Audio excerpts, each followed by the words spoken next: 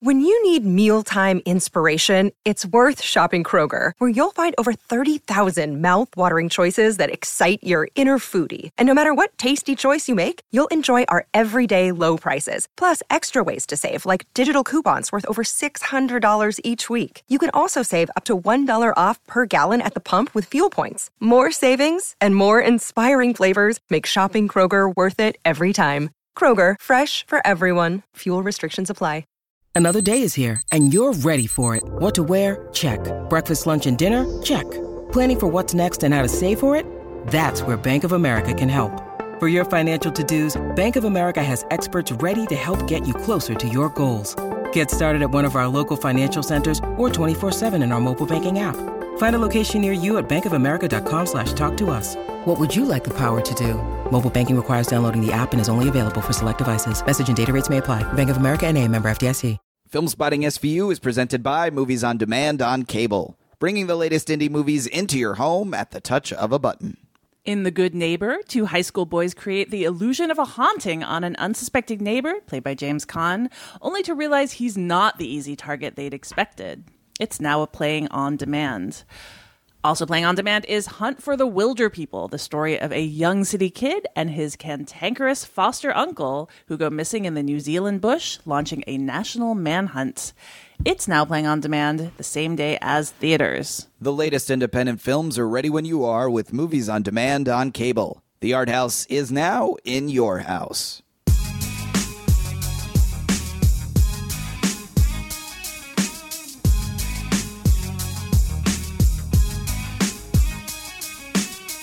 From New York City, this is Film Spotting, streaming video unit. I'm Allison Wilmore. And I'm Matt Singer, and on this episode of SVU, we'll be digging deep into Robert Eggers' Puritan horror movie, The Witch. Hey, Matt. Yes, Allison? How long dost thou think our audience would endure should we recordeth this podcast in the English tongue of the film? They are good folk, but fain would I tell thee they wouldst linger 'twere more than a minute. A minute? I beseech thee, increaseth thine faith in our listeners. Mine faith and my soul belongeth to Black Philip the Goat. Thou speak aright. Giveth us opening break, the segment we do in conjunction with Movies on Demand and Cable, in which we spotlight a few new films that are new on demand. Please keep listening. I promise. No more, probably. I don't make that promise. Yeah, Matt promises nothing. Well, Matt, you've got this section this time. What are you recommending for us? It's just really great timing that I lost my voice. I apologize for that. You can hear I'm a little hoarse, a little laryngitis-y. But it really worked well for the patriarch of this Puritan family voice, right? I think I got pretty close. Yeah. I certainly got closer than I would have otherwise. Well, we've got three exciting titles to talk about on opening break. This first one is one I'm looking forward to. Haven't had a chance to see yet, but I actually wasn't that interested until I found out who directed it. And then I was like, oh, wow, I need to see this movie. It is called Goat. It is available now on demand. I'll read you the plot description. Reeling from a terrifying assault over the summer, 19-year-old Brad starts college determined to get his life back to normal. His brother, Brett, played by Nick Jonas, is already established on campus with a fraternity that allures Brad with its promise of protection, popularity, and lifelong friendships. Brad is desperate to belong, but as he sets out to join the fraternity, his brothers exhibit reservations, a sentiment that threatens to divide them. As the pledging ritual moves into Hell Week, a rite that promises to usher these unproven boys into manhood, the stakes violently increase with a series of torturous and humiliating events. What occurs in the name of brotherhood tests both boys and their relationship in brutal ways. And the director here, I left it for the suspense, is Andrew Neil, who's not a super famous filmmaker, but a guy I like, who made the documentary Dark On about the world of LARPing, which was a very fine documentary, and also the I guess found footage movie King Kelly, which was another really interesting little movie about the world of social media, about this sort of self-fashioned social media star who and webcam girl. Yes, who couldn't stop recording her life on this particularly eventful day, which was a really fascinating movie that I felt like kind of just went very under the radar and didn't really get seen by a lot of people. But I'm glad Andrew Neil gets to keep making movies, and this sounds like something that he could really sink his teeth into. I haven't seen... Have you seen it, Allison? I have seen it. And? It is grueling. I mean, it is a long hazing movie, certainly. But I think that it's got some nice acting in it. And It's not a found footage movie. Probably not. Probably not. Okay. Yeah. All right. Well, that is GOAT. It is available now on demand. Next up, available also right now on demand is 31. This is the new film from Rob Zombie. And the description I have here says, from the visionary mind of Rob Zombie comes a story of 5 carnival workers who are kidnapped and forced to fight for their lives against an endless parade of homicidal maniacs. And it sure does sound like a Rob Zombie movie, which can be a good or a bad thing. I've really liked some of his movies. I have not enjoyed others, but I'm always sort of interested in what he's doing. Even when I don't really like one of his movies, I'm really bored by them. I feel like every Rob Zombie movie is an event, good or bad. He's an auteur, certainly. He really is. Yeah. In the purest sense of the term, he absolutely is. So, I can't guarantee that I'm going to like this movie when I see it, but I 100% will see it because I see everything that he does. So this is 31, the numerals, 31, directed by Rob Zombie, available now on demand. And finally, a genre film I can't guarantee you'll like, but I guarantee that I liked it quite a bit when it came out over the summer. It is The Shallows, directed by Hami Collet-Serra, and that's available on demand starting on September 27th. And the plot description of this fine film, and the plot is very important in this film, is while surfing, Nancy, played by Blake Lively, finds herself on the feeding ground of a great white shark. Survival becomes the ultimate test of wills, and it is a feature-length girl versus shark movie. Blake Lively versus shark. The shark wants to make her Blake deadly. And I absolutely... It's terrible. Thank you.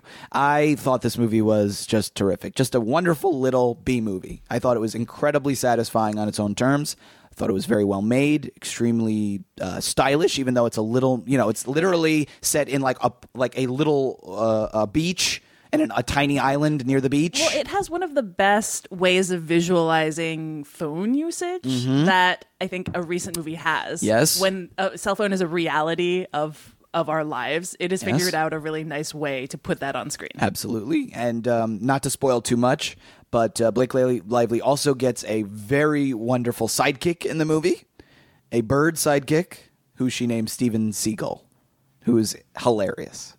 Agreed. So I really recommend. I know probably you saw the trailers. Maybe you were like, "Oh boy, got to check it out. Got to watch The Shallows." That is available on demand on September 27th. Bah, bah, bah, bah. Black Phillip Sif, you are wicked. Does he really speak to thee?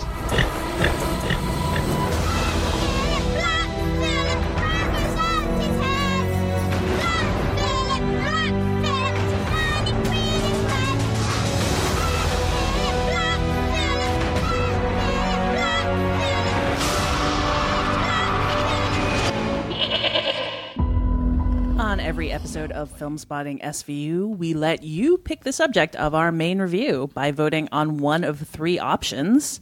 And some very talked about movies have been new to streaming recently. We gave you a choice of 3 of them.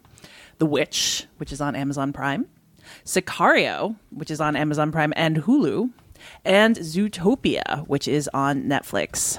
And The Witch took an early lead and hung on to it until the end with over 43% of the vote. The Witch, which premiered at Sundance last year, is not your standard horror film. Written and directed by Robert Eggers, for whom it is his debut, The Witch is set in painstakingly researched New England in the 17th century, in which a Puritan family is exiled from their settlement over religious disagreements and start their own farm in a clearing by a wood. There's the father William and mother Catherine, played by Ralph Ineson and Kate Dickie, and their 5 children, the oldest of which is their daughter Thomasin, played by Anya Taylor-Joy. She's the one who is watching the baby, Samuel, out by the tree line one day when he suddenly and nightmarishly disappears, snatched up by what we're shown is a dark female figure in a cloak, spiriting the child away to a hut in the woods to become ingredients for a spell. In the days that follow, the family splinters under the weight of grief, of the farm failing, of resentment and suspicion between the family members, and, of course, the witch.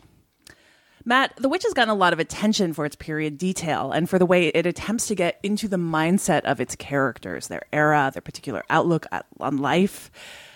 which makes it a horror film about the supernatural, but also one about Puritanism and about what it's like to go through life with this deep certainty that the devil is active in your day-to-day life, and that the most devout of behaviors is still no guarantee that you will not be damned. Samuel, the baby, for instance, is unbaptized, and part of the family's grief comes from the fact that they just believe he is going to hell for this reason.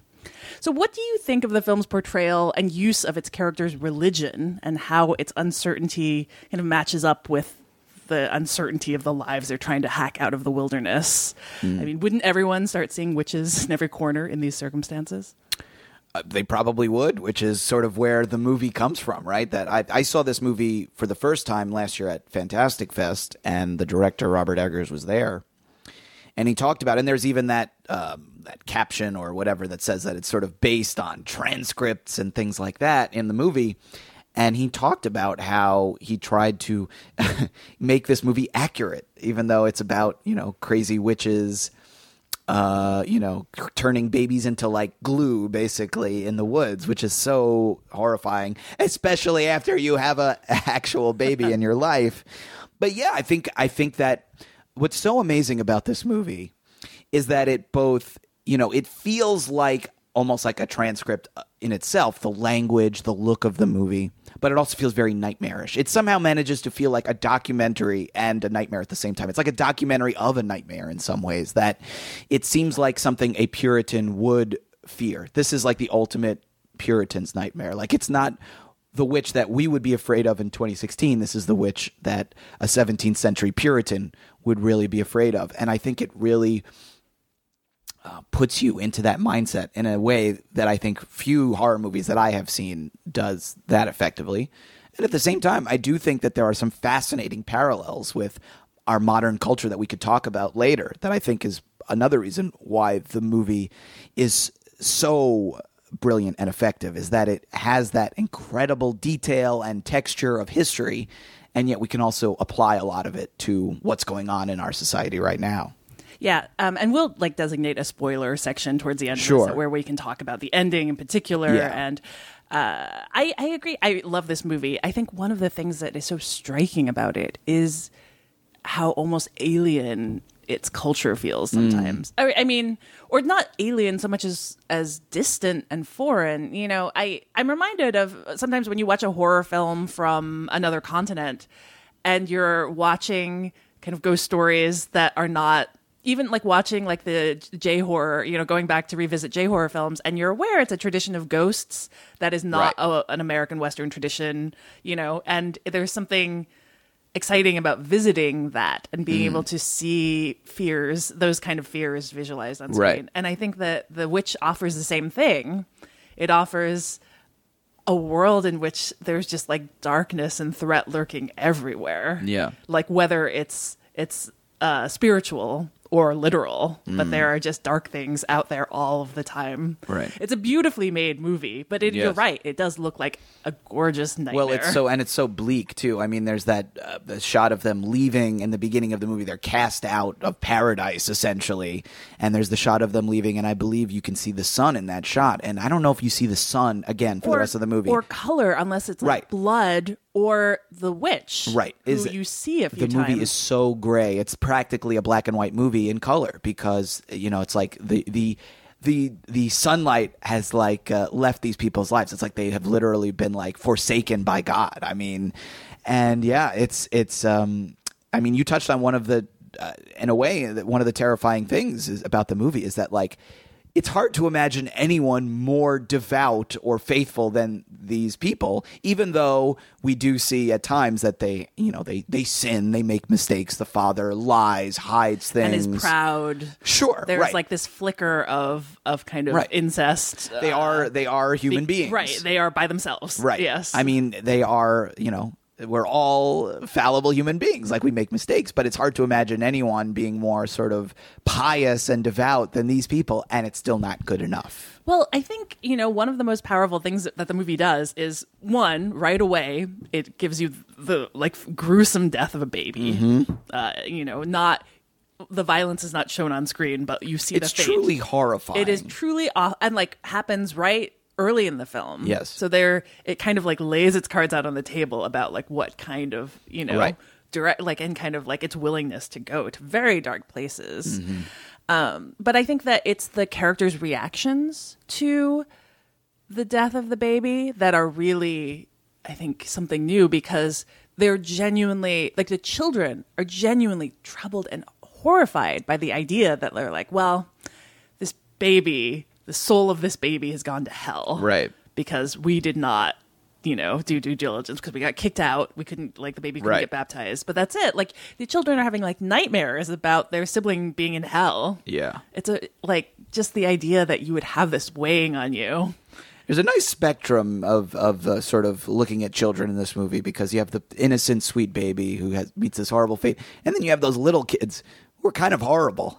They're brats. They're such brats, exactly, that you're almost kind of rooting for them to Jonas meet and Mercy, the twins. Jonas and Mercy, yeah. Yeah, and then, and you have Thomasin, who is Right. almost a woman. Right. And who Such a fascinating character. Yeah, Anya Taylor-Joy is very good in this. great. But is also someone who is not fitting into Puritan life very well. Right. And I think so much of the tension in this is kind of like, is already existing tension that flares to life under Yes. pressure, especially Yes. with her mother, who blames her for the baby disappearing, and blames her for the fact that her brother was looking down her blouse, you know, and blames her and claims her father is doing the same thing, and all of these things that are just like explosions of fear and like a kind of like resentment. Like the family dynamics are really grim and fascinating. Right. Well, but and even her name, Thomasin, with, you know, sin in her, you know, it's not too subtle. It's not. It's a little on the nose, but I think it really works because it is such an expression of the way that these parents look at this daughter, especially at this point in the movie where she is right on the cusp of sort of womanhood. And like you said, it's like she is this vessel that contains all of this, you know, culture's fears about women. Maybe modern culture's fears about women too. I mean, that's one of the sort of the cruxes of where you really see the modern parallels, is that in some ways this is like a movie about a woman who is sort of breaking free or trying to break free against this yoke of patriarchy and religion, and, you know, that is sort of, you know, she is 100% guilty until proven innocent, and there's no way to prove herself innocent. You know, it's like it is the ultimate rigged deck. There's a stack deck, whatever you want to call it. There's nothing she can do to prove that she didn't do this thing, and it, you know, it's kind of outrageous and unfair, and it creates all these different parallels that you can draw from and talk about. Yeah, so let's talk about the Little spoiler. Yeah, let's get into some spoilers. Okay. So if you haven't seen the movie and you are worried about the ending, skip this. Watch it on Amazon Prime. Yeah. We both definitely recommend it. Absolutely. Yeah. It's got a great goat performance. We haven't talked about that. Black Phillip. Black Phillip, excellent wonderful. performance. Excellent rabbit performance. Yes. Scary crow. The crow. Oh my God. Yeah, that might be my least favorite is image very in the movie. upsetting. That is an incredibly disturbing scene. Yeah. Again, especially when you have, I mean, I saw that movie in last September, so, you know, the baby wasn't quite here yet. Then when you see it again after there actually is a baby eating things in the house that are coming from people. Yeah, it takes on a whole new dimension, let me tell you. A+. All right, spoilers. Here we go. Here we go. So one of the, I think, like major points of discussion of this film is that it is both a movie about witch hunting in the patriarchal, paranoid, accusatory sense that is so tied up into American history, and yet it is also a movie in which witches exist. Witches exist, and yes. it tells us that. I've heard some people kind of argue that that the witches are possibly metaphors, which makes no sense to me, because the first time we see one, no other character. It's not from the point of view of a character. Right. You know, it is, we see this figure like running off into the night.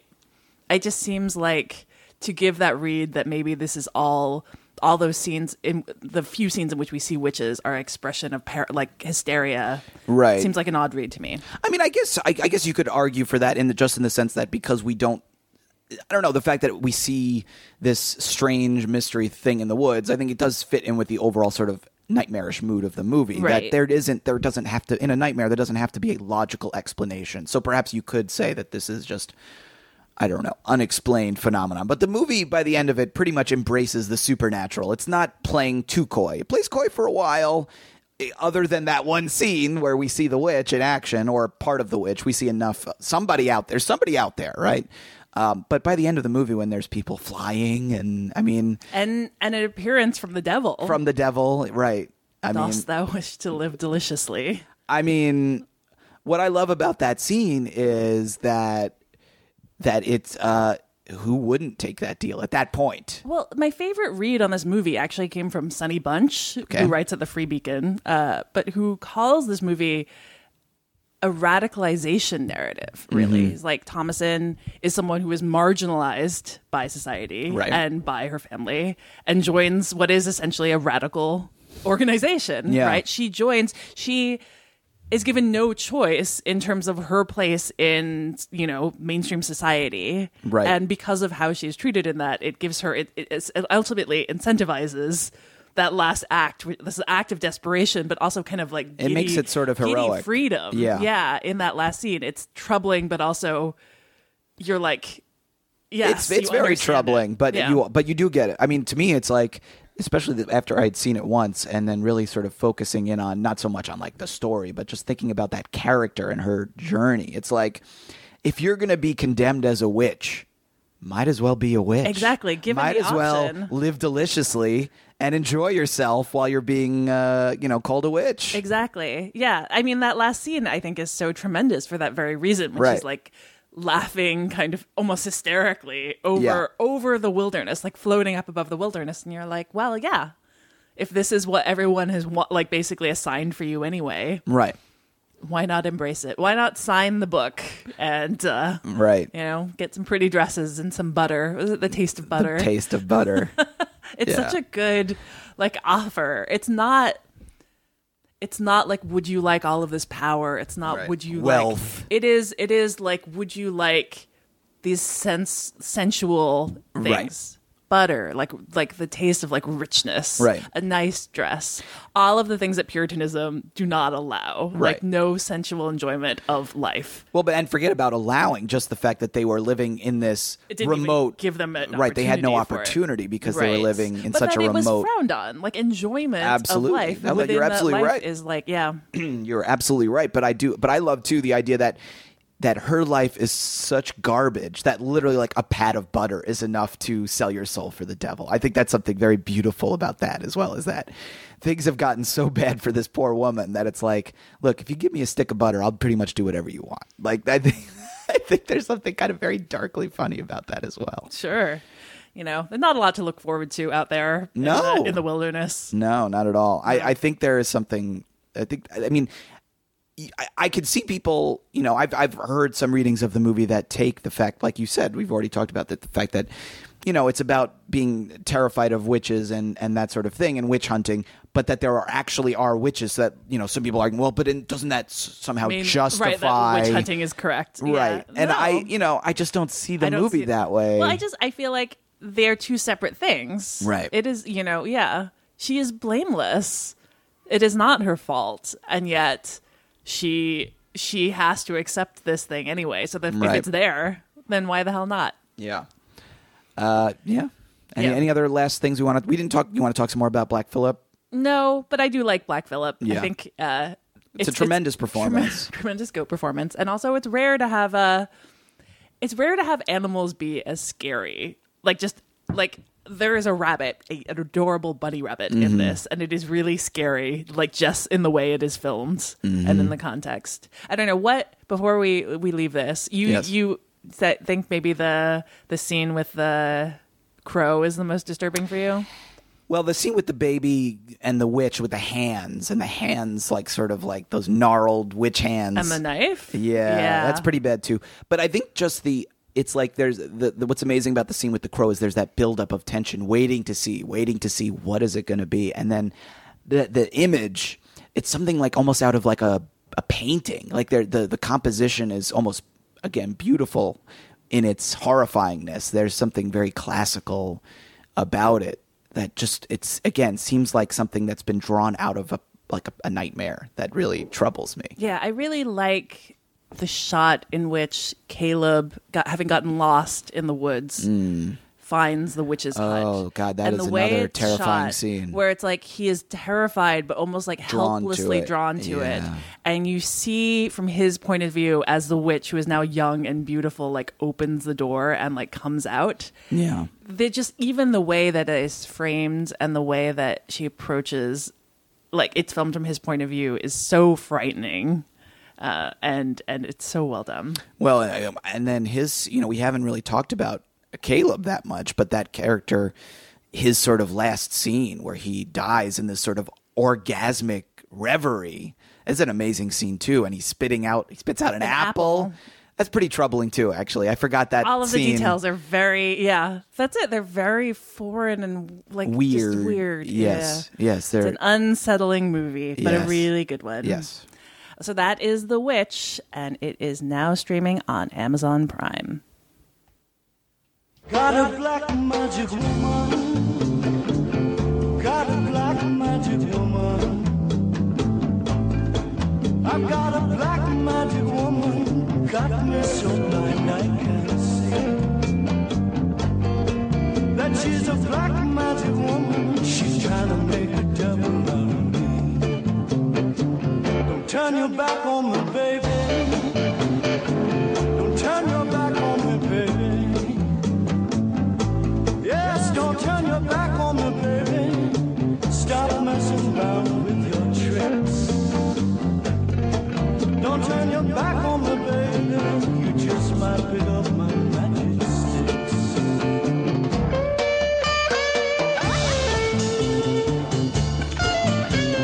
We certainly could have done some sort of theme connected to The Witch, but it seemed like a missed opportunity to do that and not talk about the trip that Allison and I just returned from, which was to the Toronto International Film Festival. We were both there this year.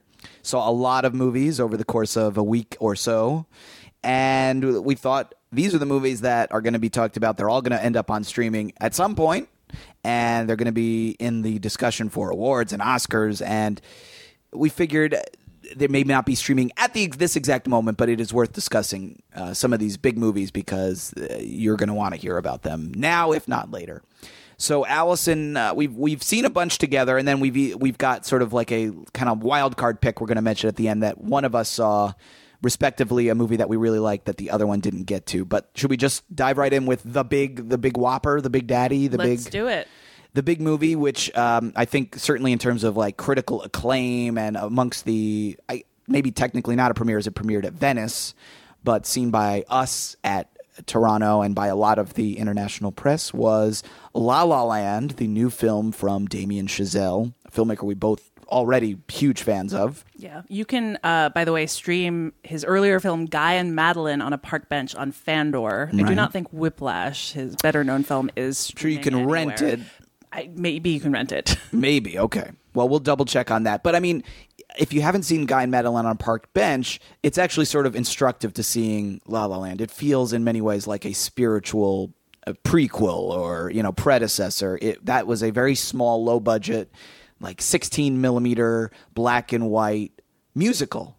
Very lo-fi. It was like a John Cassavetes movie mixed with a musical. Yeah. And in a way, La La Land is almost like the expression of that at a budget. It's like Guy and Madeline in a lavish, old-fashioned Hollywood musical. And I have a hard time imagining someone not at least liking this movie. I've seen a few people flicker up. Curmudgeons? Yeah. Because I've met people who were very skeptical and said, "Oh, I'm not even I knew this was not for me." And then they like almost had to admit begrudgingly that it won them over. It is very winning and likable. It is very likable. It feels very Umbrellas of Cherbourg at times. Yes, hugely. I think that's like the biggest influence, though there are influences all over the place. There's a lot. Sure. It is like it gestures towards a lot of different kind of classic Hollywood things, while at the same time not feeling like a pastiche. Yeah, and we should say, unlike Umbrellas of Cherbourg, it's not like everything is sung in the movie. There's numbers. Yeah, but it's regular dialogue. And dance numbers, too, I should point out. Yes. Which is really lovable. Yes. The things I have heard, which I think I've heard a few people complain that they're like, in fact, one person said any like Lubitsch musical is like 1,000,000 times better than this, which I feel is to miss the point, which is in part, this is a movie about two strivers in LA. And played by, we should say, Ryan Gosling and Emma Stone. Yeah. And Ryan Gosling and Emma Stone are not the world's greatest belters of tunes. Correct. Or the best dancers in the world, which Correct. is part of the point. And it part is of the slightly charm. shabby. Yes. Slightly... It is about normal-ish people. Yes. Who also happen to be radically beautiful and, charismatic. But right. That is it. Like, the opening number, which is such a showstopper. It is so incredible, is set in LA There was traffic. spontaneous applause in the theater. Yeah. In a theater of jaded film critics. It opens in LA traffic, Mm-hmm. On an freeway overpass, and then someone starts singing, and it becomes this huge, long take song and dance number where people are Yeah. out of their cars, Jumping on the cars, it is dancing wonderful. on the cars. Like Yes. it is legitimately wonderful, Right. And I think, that combination of the mundane and the kind of deliberately small Yes. with the grandeur of classic musical sentiment is pretty hard to resist. It is. I absolutely adored this movie, and it was certainly my most anticipated movie of not just the festival, but the whole fall. I've been really looking forward to this. So I had very high expectations, and I felt like they were all met. I thought that this was really wonderful. And, you say that it's about sort of these ordinary people who happen to be gorgeous. And I'm not diminishing Emma Stone's beauty. She's a beautiful woman, but actually how she looks compared to these other bombshell actresses around her is part of the movie. I Right, mean, she she is is an not aspiring done up. actress and is sort of, overwhelmed or intimidated by the people that she goes into these auditions against. Well, she's basically. very aware of being a working actress who Right. has to support herself by being a barista, and she's very aware of the drama that her life is lacking. And she has another thing I like before we move on from this movie.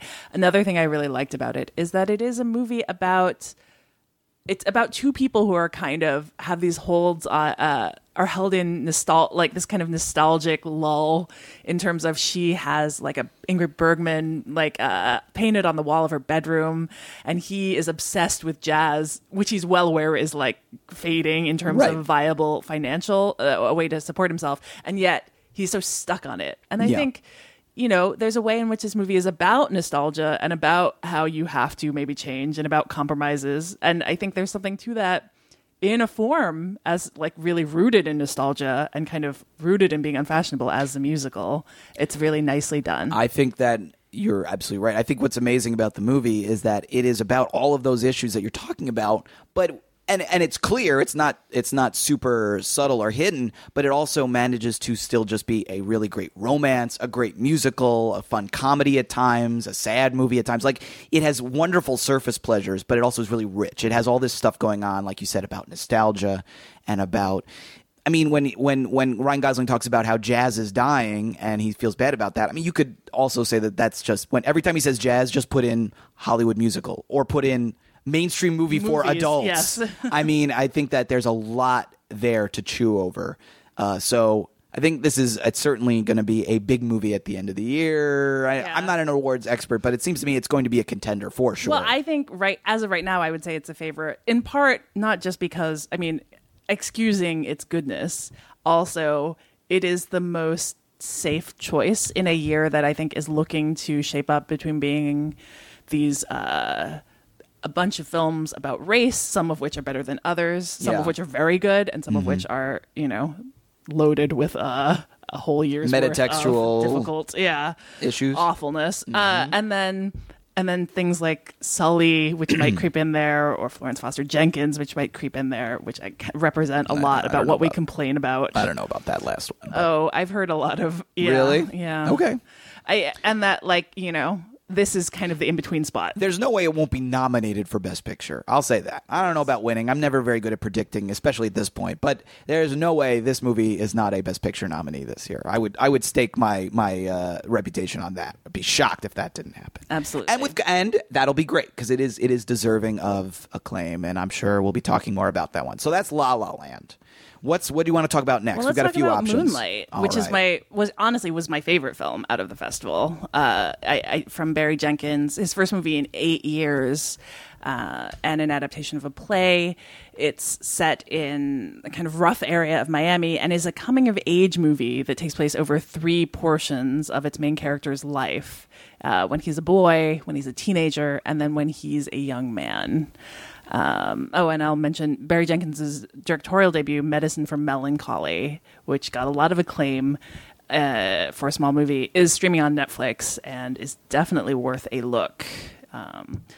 I love Moonlight. I think it's tremendous and poetic and beautiful and kind of heart-stopping at points. It is romantic and also extremely wrenching in terms of what it shows. It's a coming of age movie. I don't know. I mean, it made me think at times about Tree of Life and about boyhood, and yet also it is very much about not having a kind of Americana idyllic, yes.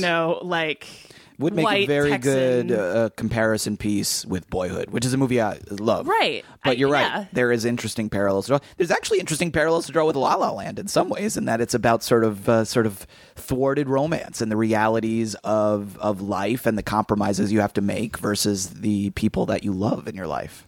Yeah, and it has, I think, the way it segues from being about a kid to being about someone who is slowly armoring himself up because of the differences people sense on him, right? And the ways he's not conforming to a pretty narrow, acceptable definition of masculinity in this right. this tough neighborhood. I think are just so well done, yeah. especially in what it means when he ends up as an adult and what he kind of does to protect himself.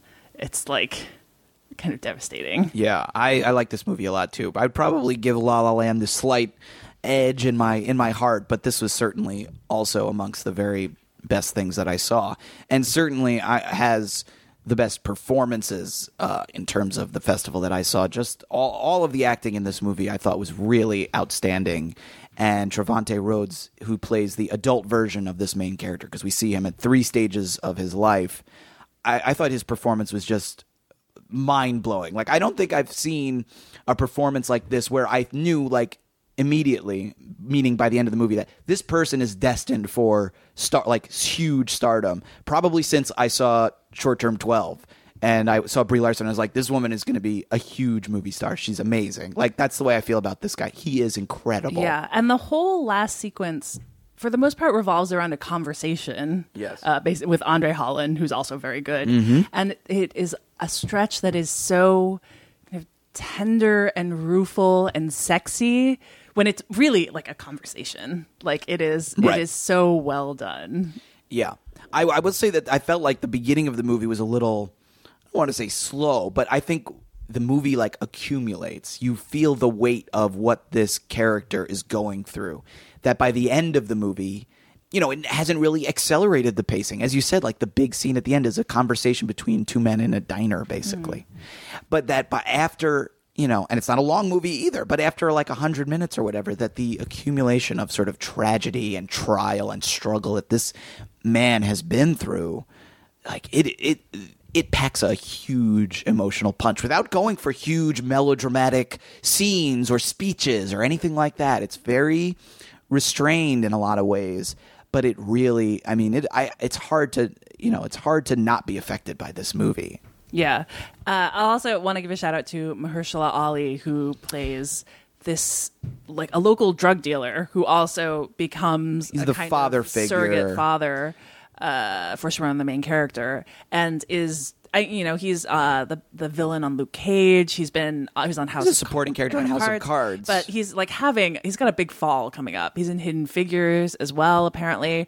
I think he does a very good job in this. He's really good. He is embodies all of these contradictions. Really well. Yeah. All right. Well, that's another very, very enthusiastic recommendation for Moonlight. Next. Let's talk about Arrival. Okay. Denis Villeneuve's latest, his sci-fi film starring Amy Adams as a linguistics professor who gets brought in after aliens arrive in 12 different ships around the planet. She is brought in to attempt to communicate with the ones that have landed in Montana. Mm-hmm. And then there is also a personal element to this that eventually dovetails with the attempts to communicate with the aliens, which look like squid-like kind of things a bit, but they're also tall. I think we should keep this one short because I think the best way to experience this movie is pretty cold. Sure. So I don't want to talk too much about, like, normally I'm not spoiler phobic at all, but I will say in this case, this movie hit me in a very sort of intense and personal way. And I think part of it was that I really like it. This movie actually fooled me in a way that I can't say many movies have done recently. Like, you know, we see so many movies and they're all so similar that it's very easy to predict where most of them are going. And I will say that this movie genuinely surprised me in some of its developments. Other people said, oh, yeah, I kind of knew what was going to happen. Yeah, I knew what was happening. But I was sort of kind of blown back in my chair a little bit. I feel like like you, I'm scared of like framing it too much as like there's a twist or something like that. And I'm not saying that there is, actually. But sure, it does something that I think like really makes you rethink how you've pegged characters. Right. And what they're experiencing. Yeah, I feel like I don't know. I have a feeling you like this movie more than I do. I feel like it's 2/3 of a good movie. I didn't think the ending really worked for me. Yeah, the ending, I would say, is probably the weaker part of the movie. I don't necessarily disagree with that. I would say the opening of the movie, maybe one of the most devastating openings of a movie since, like, Up. Yeah, I mean, that's the thing that it probably draws comparison to without spoiling anything. Like, it is a gut punch.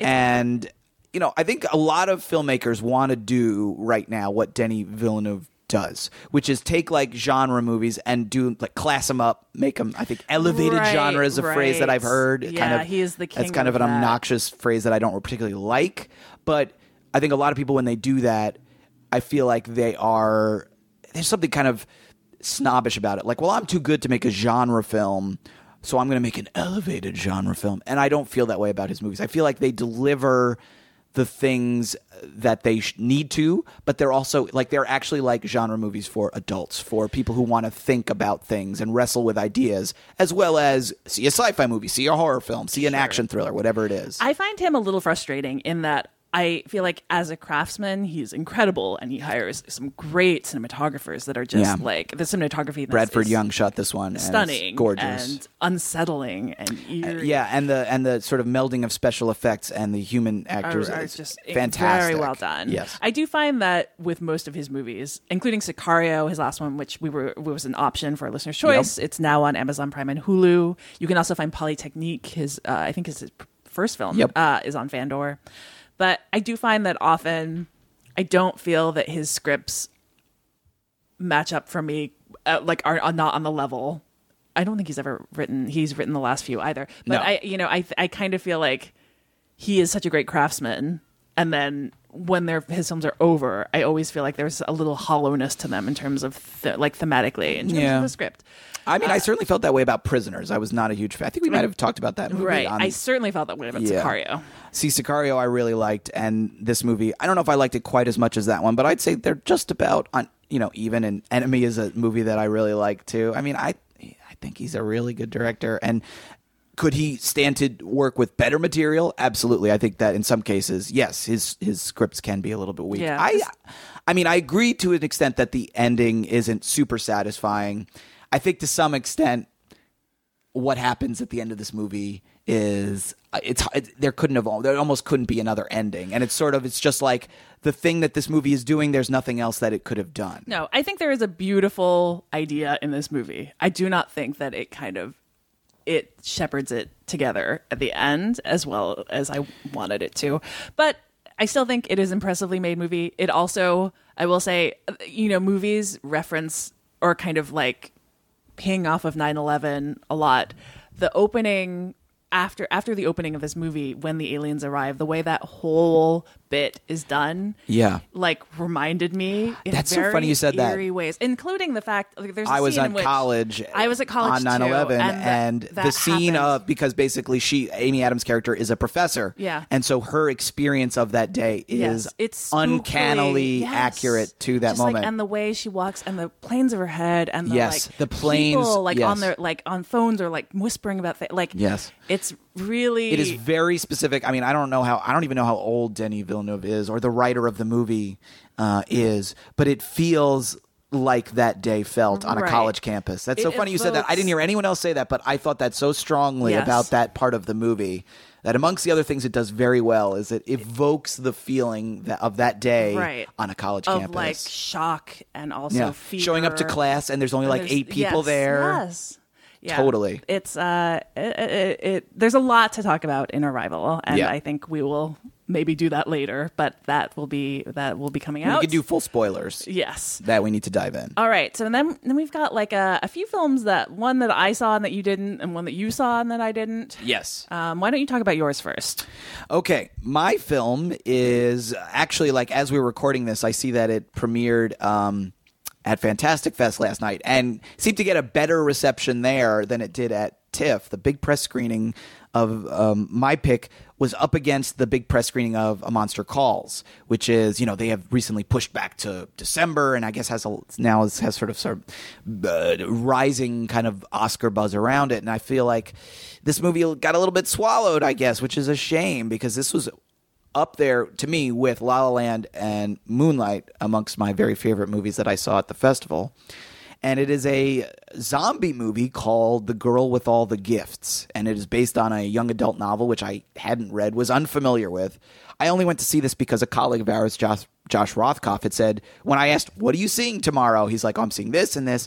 And I'm seeing this zombie movie that has Glenn Close in it called The Girl with All the Gifts. And I said, oh, that sounds interesting. And he told me a little about it. And maybe, again, this is like the opposite of La La Land. I went in with almost no expectations, and I was really blown away by this movie. It certainly evokes other zombie movies. Probably 28 Days Later would be the one that it's maybe closest to. But I think it brings a lot of new stuff to the table. It brings some very interesting ideas to the table. And it's another movie that I don't want to talk about too much plot-wise, just because some of the fun of it is sort of discovering what it ultimately is about. It opens in this kind of bunker, maybe Day of the Dead-ish style, with this sweet-looking, innocent-looking little girl played by Senia Nanua. But she is, in this solitary confinement cell, and then they put her in, a wheelchair and strap her down and confine her, and she's constantly having machine guns pointed in her face, which is already an image that's fraught with a lot of meaning right there. And she is in this mysterious sort of class full of these children who are all confined, and we don't really understand what's going on. And I don't think it's too much of a spoiler to say that, basically that she has this sort of zombie side, let's say, and that there is this zombie kind of plague that's afflicted this version of England. And in this facility, they're holding some of these little children, and I won't explain why. But Glenn Close is sort of this scientist who's involved, and Gemma Arterton is the teacher of the class, and Paddy Considine is sort of the, I would say, hard-nosed soldier, plays the character you would sort of expect him to play. And it sort of goes in these different directions that I don't want to talk about too much. But I thought this movie did a wonderful job of both giving you the zombie stuff you want, blood and gore and scares, and also kind of rethinking some of the ideas at the heart of a zombie movie, which is, to say, like, at what point does the zombie deserve life? At what point is the zombie a person with rights and thoughts and feelings and existence? And who are we at a certain point to say we deserve to live and they deserve to die? Not that I want to be eaten by a zombie, but I think that the way the movie addresses all of these ideas and uses that as an allegory for all sorts of different things, not just about zombies, was the thing that to me really elevated this movie beyond just being a very satisfying genre film, sort of like Arrival. It is a movie that, totally does all the things that a B movie in air quotes does, while also it is awake. This movie is alive. It has ideas and thoughts, and it finds ways to express them within a satisfying structure. And some very good performances in the movie. Senia Nanua, the little girl, is wonderful, and the adults are great too, including Glenn Close. It's really fun seeing her in this I guess kind of mad scientist sort of role. She's great, and Patty Considine is awesome too. I didn't even know he was in it. It's always exciting when an actor at like a festival, when you go to see something and like, oh look, an actor I love is in this. I had no idea. It's such a nice surprise. So this movie is coming out like imminently in the UK. It has a US distributor. I don't know if they've announced when it's being released yet, but this is one that I would say keep on your radar. If you are a fan of zombie movies, of horror movies with some brains, this is definitely one to keep on your radar. So that's The Girl with All the Gifts. I really recommend it. Allison, what is your pick to talk about? My pick is Jackie, which is the new film from Pablo Larraín, that is the Chilean director, whose recent film, The Club, is on Amazon Prime. Tony Manero, great. Tony Manero is great. I was not a fan of The Club, but I loved Tony Manero. Yeah. And No, it's another. No. Good. Yeah, but Tony Manero and Postmortem are both on Fandor. Oh, you want okay. to see those. Yes. I don't think No is streaming anywhere, right. unfortunately. But yeah, a really gifted director. Made this movie that I think on the surface sounds like just another biopic. It's about Jackie Onassis. And it got snapped up by Fox Searchlight because there was such buzz over Natalie Portman playing Jackie Onassis, Jackie Kennedy at the time. This is not your standard biopic. It is, I think, it interestingly played at the festival, and afterwards, LBJ, a much more standard biopic from Rob Reiner with Woody Harrelson playing LBJ, played towards the end of the festival, and it even includes a lot of the same scenes, since Jackie is very focused on the time surrounding JFK's assassination and the time following it. It includes some of the exact same scenes, but like this movie ends up just wiping the floor with LBJ and wiping the floor with traditional biopics in general. That's what I heard. Yeah, it's something. One of the things, it's framed by Jackie in conversation with Billy Crudup, who plays a journalist who has come to interview her when she's like a week after, I think, and is talking to her. They basically duel. She keeps saying things and then telling him, like saying things that are very like raw and real, and then telling him she won't let him publish it, like that she will basically destroy him if he publishes it. And it becomes this whole film about the creation of historical narratives. She talks about history books and what goes into them.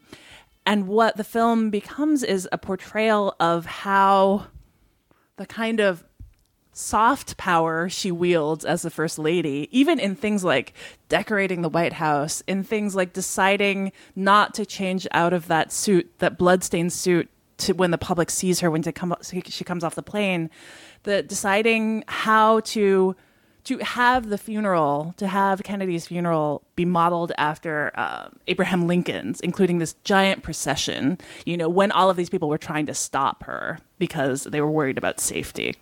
It becomes about how those things shape history. It essentially argues that she, in framing and demanding that her husband have like the funeral of and the kind of she creates the narrative of him as a great man more than what he actually managed to get accomplished in like what was a very short time in office.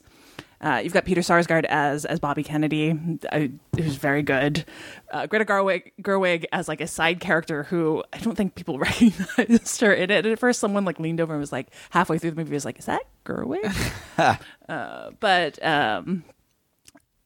Billy Crudup, as I mentioned, John Hurt, John Carroll Lynch, Beth Grant. Got a great cast, but it is totally carried by Natalie Portman, who is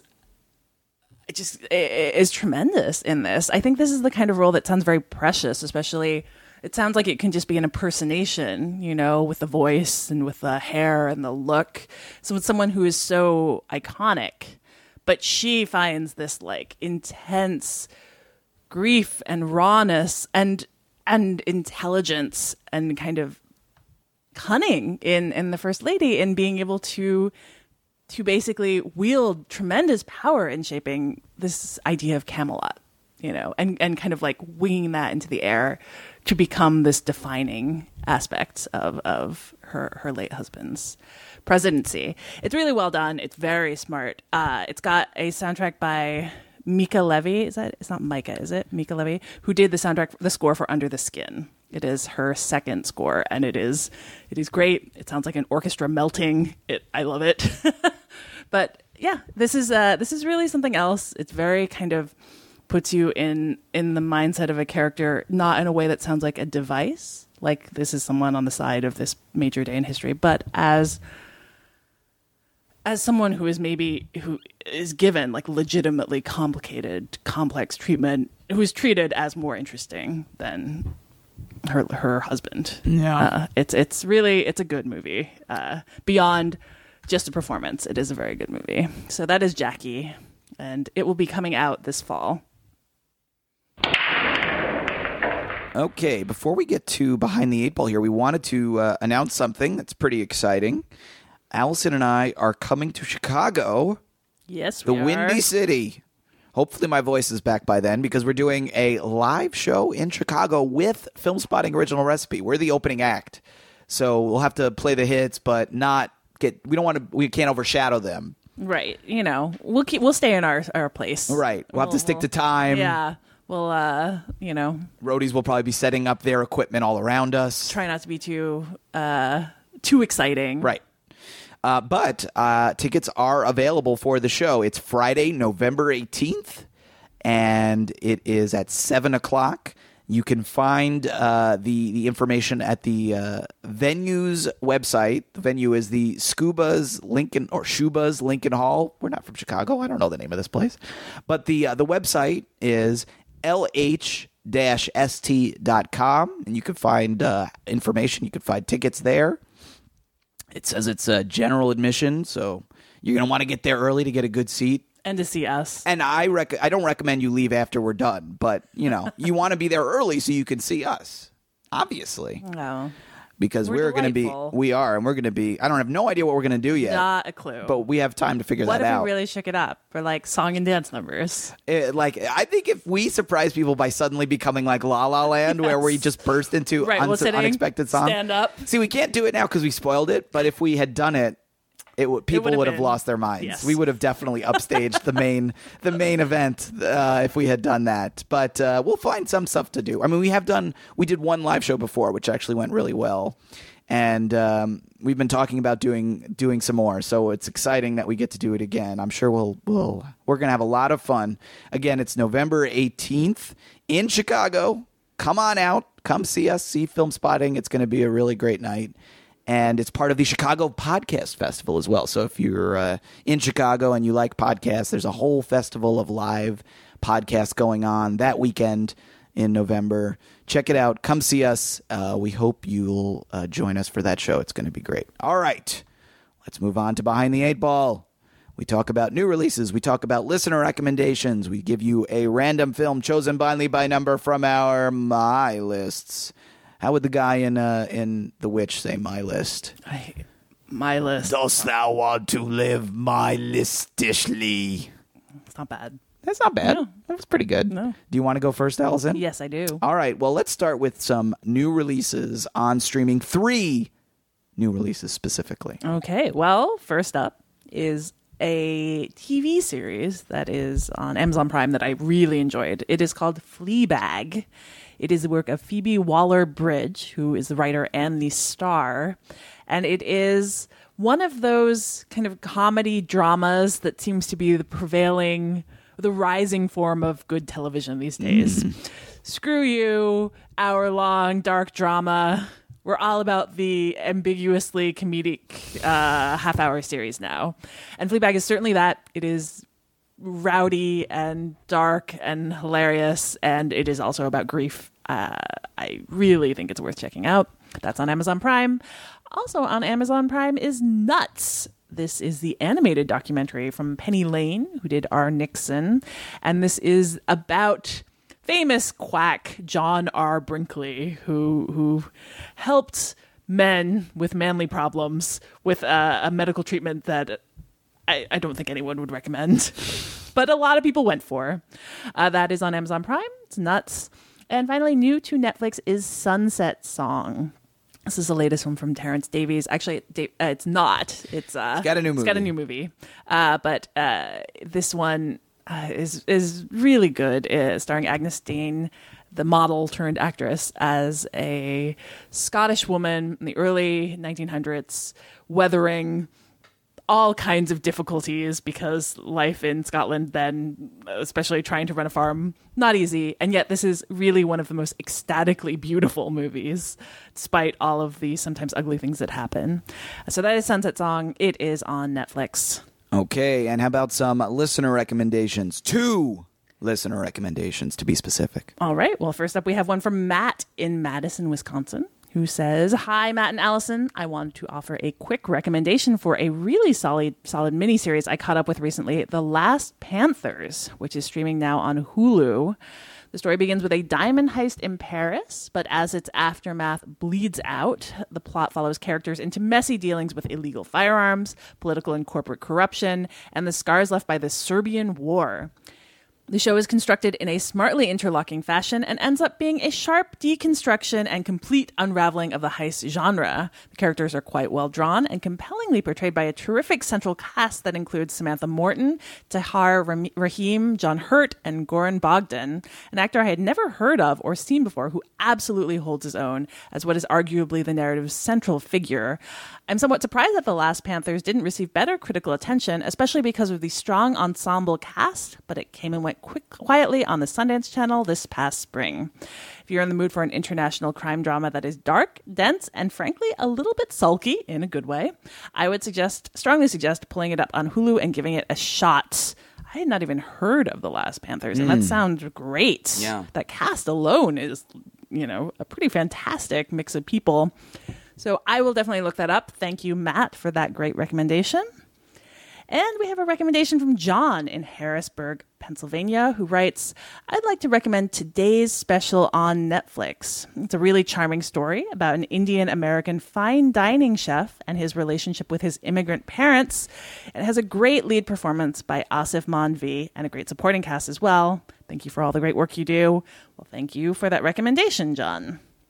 Okay, and how about a film chosen blindly by number from your My List? And just one film chosen blindly by number from your My List. I'll try and restrain myself. Yes. You gave me number 10. Number 10 is actually another Sundance Channel series.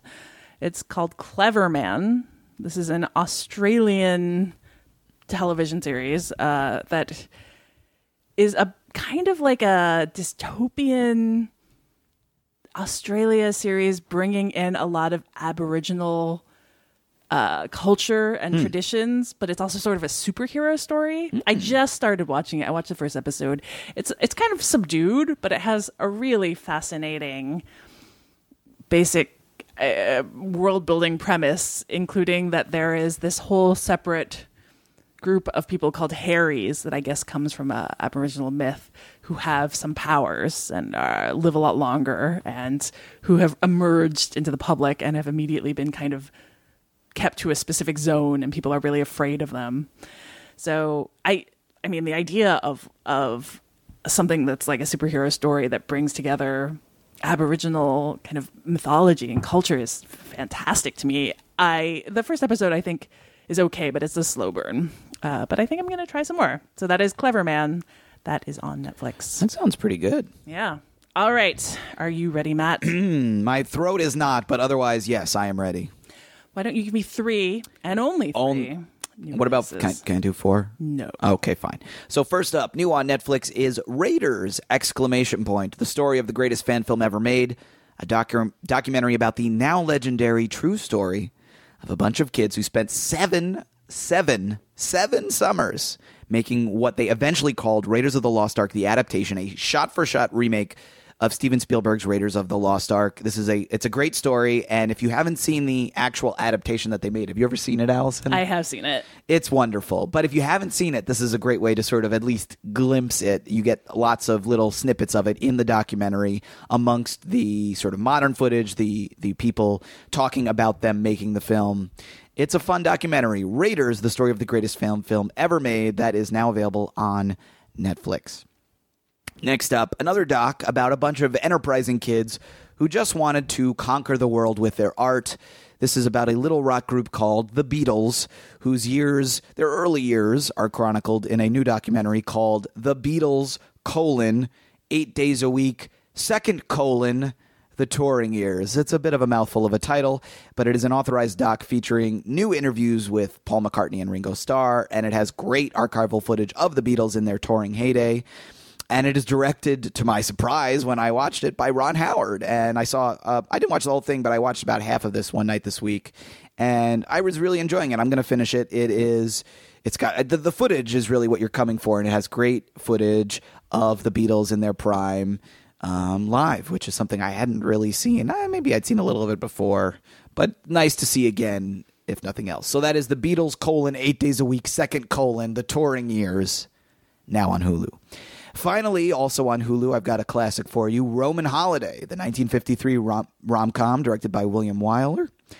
Very hard to say the name William Wyler with a laryngitis. And starring Gregory Peck and Audrey Hepburn. Peck plays a reporter. Hepburn is a princess who sneaks away from her entourage to explore Rome. It's one of my wife's favorites. She loves the stars, the Roman locations. In fact, when we went to Italy on vacation a few years ago, her souvenir was a miniature magnet version of the poster for Roman Holiday. So it is definitely a charmer. It's a classic. It is Roman Holiday. It is available on Hulu. Okay, well, how about two? Two? Listener recommendations. How about just one? Two. Okay, fine. So our first comes from Jared in Briar, Washington, who says, if you want to watch a pretty cool martial arts movie, and I do, Jared says, I would check out the horribly named Killzone 2 on Netflix. It isn't really a sequel at all, except maybe in spirit. Entirely new story, new characters, etc. But it's well-paced with bizarre story threads that are woven together really well, and the fighting is just terrific. It's really enjoyable watching a well-made action movie on a different sort of pace and feel from all the big summer blockbusters. And that is from Jared in Briar, Washington. Thank you, Jared. I had heard about Killzone 2. I'd heard it's really great. So I actually hadn't noticed it was added to Netflix. So this is one that I already put on my list. I'm looking forward to watching it. Thank you, Jared, for that recommendation. Our second recommendation comes from Dione Anderson, who writes, hi, I would like to recommend a very overlooked first feature streaming on Netflix called Sleeping Giant. The writer-director Andrew Civadino does a phenomenal job working with an all-unknown actor cast portraying small-town teenage life. This is a movie about one summer in the lives of two ne'er-do-well cousins and a boy from a well-off family that they befriend in a resort town on Lake Superior. I was so impressed with how these young actors inhabited their characters, especially the two cousins who befriend the boy and his acquaintances from the right side of the tracks, in quotation marks. The writing is sublime. With very little exposition, we learn all about these kids and how they come together to spend this summer with one another. The film was released in May of 2015. Had I had the opportunity to see it last year, I would have suggested it as a nominee for the Film Spotting Mothership's Golden Brick Award. It is really that good, and that is Sleeping Giant, which is streaming now on Netflix, and that's a recommendation from Dione. And I have to admit, I'd never even heard of the movie. Yeah, I feel like one person has mentioned this to us on our Twitter, maybe as well. Maybe. This is a Canadian movie. I think this was the one that got a shout out for maybe the potential center of a Canada-centric Listener's Choice Cinema of Canada options. Yes. Well, that's great. I love hearing recommendations that are so enthusiastic like that are movies that we haven't even really had on our radar. So that's fantastic. Thank you for that recommendation. Sleeping Giant on Netflix. Well, why don't you give me one thing from your My List? You gave me number 14, and it is a television show called I'll Have What Phil's Having. This is the description from Netflix. Besides being the creator of Everybody Loves Raymond, Phil Rosenthal also happens to be a foodie. Follow his culinary exploits around the globe. I'm guessing I put this on here when we were watching a lot of cooking shows like The Mind of a Chef when Riley was very little. It was a good thing to put on when we were dealing with her late at night because you could kind of pay attention, but there was no story to follow. But I'm going to do something I don't know if I've ever done, Allison. I am taking this thing off my list. What was I thinking? The creator of Everybody Loves Raymond's cooking show? I will say this, as someone he has popped up on various podcasts to talk about. Oh, are you going to change my mind? I don't know if I will change your mind. I've seen like half an episode of this. Okay. And I will say the thing that sets it apart, it is definitely a weird vanity project of sorts. But that he is someone who grew up like not eating good food at all or not eating like ambitious food. Right. Like not someone who ever even really thought about food as something that could be that exciting. Mm-hmm. And so he tries things very gamely, goes all over the world like Anthony Bourdain style, except as someone who is not like a kind of like cultured foodie the way Anthony Bourdain is. And he tries things anyway, and he's very curious about it, but it's like without the kind of...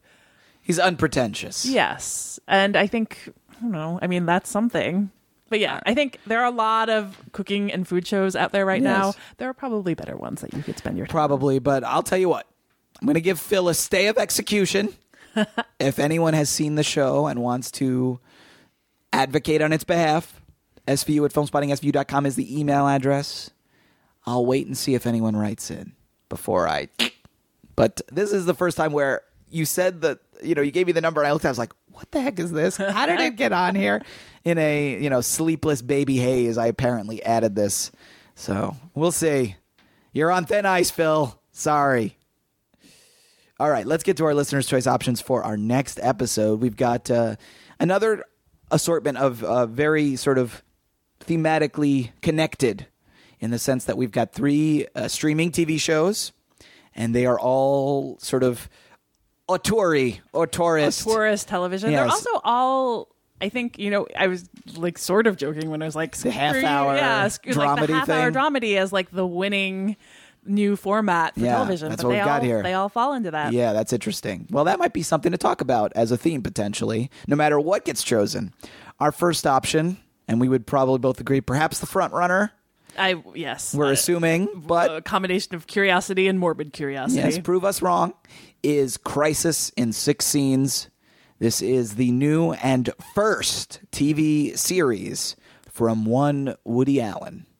Woody Allen, who supposedly, when he basically agreed to make this and without sort of realizing what he was signing up for when you hear him talk about it, it stars Woody Allen. It also stars Miley Cyrus and Elaine May. That is the combination. Yes. And if you thought you would ever say those 2 names in the same sentence, you're doing better than me because I did not. Here is the description. It is a comedy, or perhaps a dramedy, we don't know, that takes place in the 1960s during turbulent times in the United States, and a middle-class suburban family is visited by a guest who turns their household completely upside down. It will be streaming on Amazon Prime on September 30th. I have to admit, I have not seen the last couple of Woody Allen movies. I have, and I missed Cafe Society, which got better reviews, actually. I don't know why. Well, it was better received by people who are not named Alison Willmore than some of the more recent ones, like Magic in the Moonlight, which was not well received. I missed that one. I didn't catch up with Cafe Society yet. He's worn me down. So many movies. He's made he's approaching 50 films. He's approaching 50. And he's dipping his toe in television for no apparent reason. He keeps talking about how he's like, I don't know what I'm doing. I don't know what I'm doing. I don't think it's very good. Like a sterling endorsement. Yes. And yet people keep giving him money to make movies, and he keeps making movies, and they keep making money, apparently. Enough to keep him funded, I guess. So. What is this Amazon? I don't understand it. When I was a kid, the Amazon was a jungle. Now people are getting books from there. May. Anyway. Morbid curiosity, if nothing else. Yes. Certainly. That is option 1, Crisis in 6 Scenes, streaming on Amazon Prime on September 30th. Option 2 is something that I have already talked about. It is the show Fleabag, also on Amazon Prime. I will read you their description of this. Fleabag is a hilarious and poignant window into the mind of a dry-witted, sexual, angry, grief-riddled woman as she hurls herself at modern living in London. Award-winning playwright Phoebe Waller-Bridge writes and stars as Fleabag, an unfiltered woman trying to heal while rejecting anyone who tries to help her and keeping up her bravado all along. As I've said, I really, really enjoy this series. I think it is kind of... It feels like such a clear and funny voice. And I think there is plenty to talk about here, especially in how it treats grief. I think it does that very well. And it's got a fantastic lead performance from Phoebe Waller-Bridge. And so on the front of Auteurs Television, she does not direct these episodes, but she has written them and stars in them and is so clearly shaped by her sensibility. So that is Fleabag, your option number 2, and that is on Amazon Prime. All right. Option number 3. I can already hear the people groaning when I say it's a Netflix series because I apparently have a reputation of not liking all of Netflix's series. But again, it's only 8 episodes and it's 30 minutes of each episode. So we're already on good shape. Practically an indulgent feature. Right, exactly. It's like a 4-hour feature. It's already like half as long as some of those other Netflix shows that I've had trouble getting through. It is easy. And this is the new series, which is already available right now on Netflix, from Joe Swanberg, filmmaker we have known for a long time. Not really personally, although we've met him, personally. But I got in a Twitter fight with him once. Oh, did you? I don't remember that. I'll tell you about it later. Okay. So, but we've certainly met him and interviewed him many times and, was a leading figure in the so-called mumblecore movement, although he would never call one of his movies mumblecore. This is a anthology series about romance and love. 8 episodes, each with a different cast, but they're all about romance in some way. And the cast of over the eight episodes includes people like Orlando Bloom, Malin Ackerman, Gugu Mbatha-Raw, Hannibal Buress, Dave Franco, and Mark Maron is the star of one of the episodes with Emily Ratajkowski. Wow. That, I believe, is one of the episodes. That is the combination. That is some Woody Allen, Miley Cyrus worthy casting right there. Well, perhaps. Who knows? Maybe it is in some ways just in terms of like that. Unexpected. Yeah. Oh, yeah. I thought you meant sort of the No, but though May certainly and very late December. There's a decade or multiple There's some years between the two, but perhaps it's commenting on that. I don't know. I haven't watched it at all yet. I've seen some good reviews for it, though. And, the nice thing about an anthology is, especially when they put up all the episodes at once, is you could kind of just watch them in your own order. You could watch, I'm in the mood for the Maron one tonight. I'm in the mood for the Orlando Bloom one or the Malin Ackerman one. I guess that's the same one, but I kind of like that. I actually think anthology is a really good format for streaming because they're all there and you can create your own order. That's kind of cool. Yeah. So that is something worth talking about. Swanberg is someone we could talk about, and maybe like it's almost 10 years later now. So like mumblecore, a look back. It could be kind of interesting as well. Could be fun. So that is option 3, Easy, the new series from Joe Swanberg, which is already available now on Netflix. All right. Well, which of these series should we review on the next episode of Filmspotting Streaming Video Units? You can send your pick to SVU at filmspottingsvu.com, but why would you do that when you can just enter in the poll on the right-hand side of the page at filmspottingsvu.com? Your vote must be in by Monday, October 3rd at noon. And we will announce the winner on Twitter at our Twitter account, which is at filmspottingsvu. And then you'll have all that week to watch the series before joining us for our conversation on the next episode, which will come out around Tuesday, October 11th. FilmspottingSVU.com is also where you can find our show archive, as well as a list of direct links to all the movies we discuss on the show. The Filmspotting SVU theme song is by Vince Vandal. You can listen to more of Vince's work at vincevandal.bandcamp.com. We will be back in 2 weeks. We will have more movie and TV recommendations and the TV review that you pick. But in the meantime, you know what to do. Follow us on Twitter at Allison Wilmore, at Matt Singer, and you can also follow the show at Filmspotting SVU. That's where we, again, announce the winner of our Listener's Choice Review and where we share more streaming suggestions, both from ourselves, mostly Allison, and from SVU listeners. You can't get laryngitis on Twitter, which is nice. Don't forget also that live show coming up in Chicago on November 18th. Area people, please. We would love to see you. Come on out, get your tickets. And if you haven't done so yet, make sure you leave us a review and give us 5 stars on iTunes. I don't know why I'm suddenly talking like this, but it's easier on my voice, and it helps us get reach new listeners when you do that. I hope so. I hope that me talking like Mickey Mouse was the final appeal. So, for Filmspotting SVU, I'm Matt Singer. And I'm Allison Wilmore. Thanks for listening.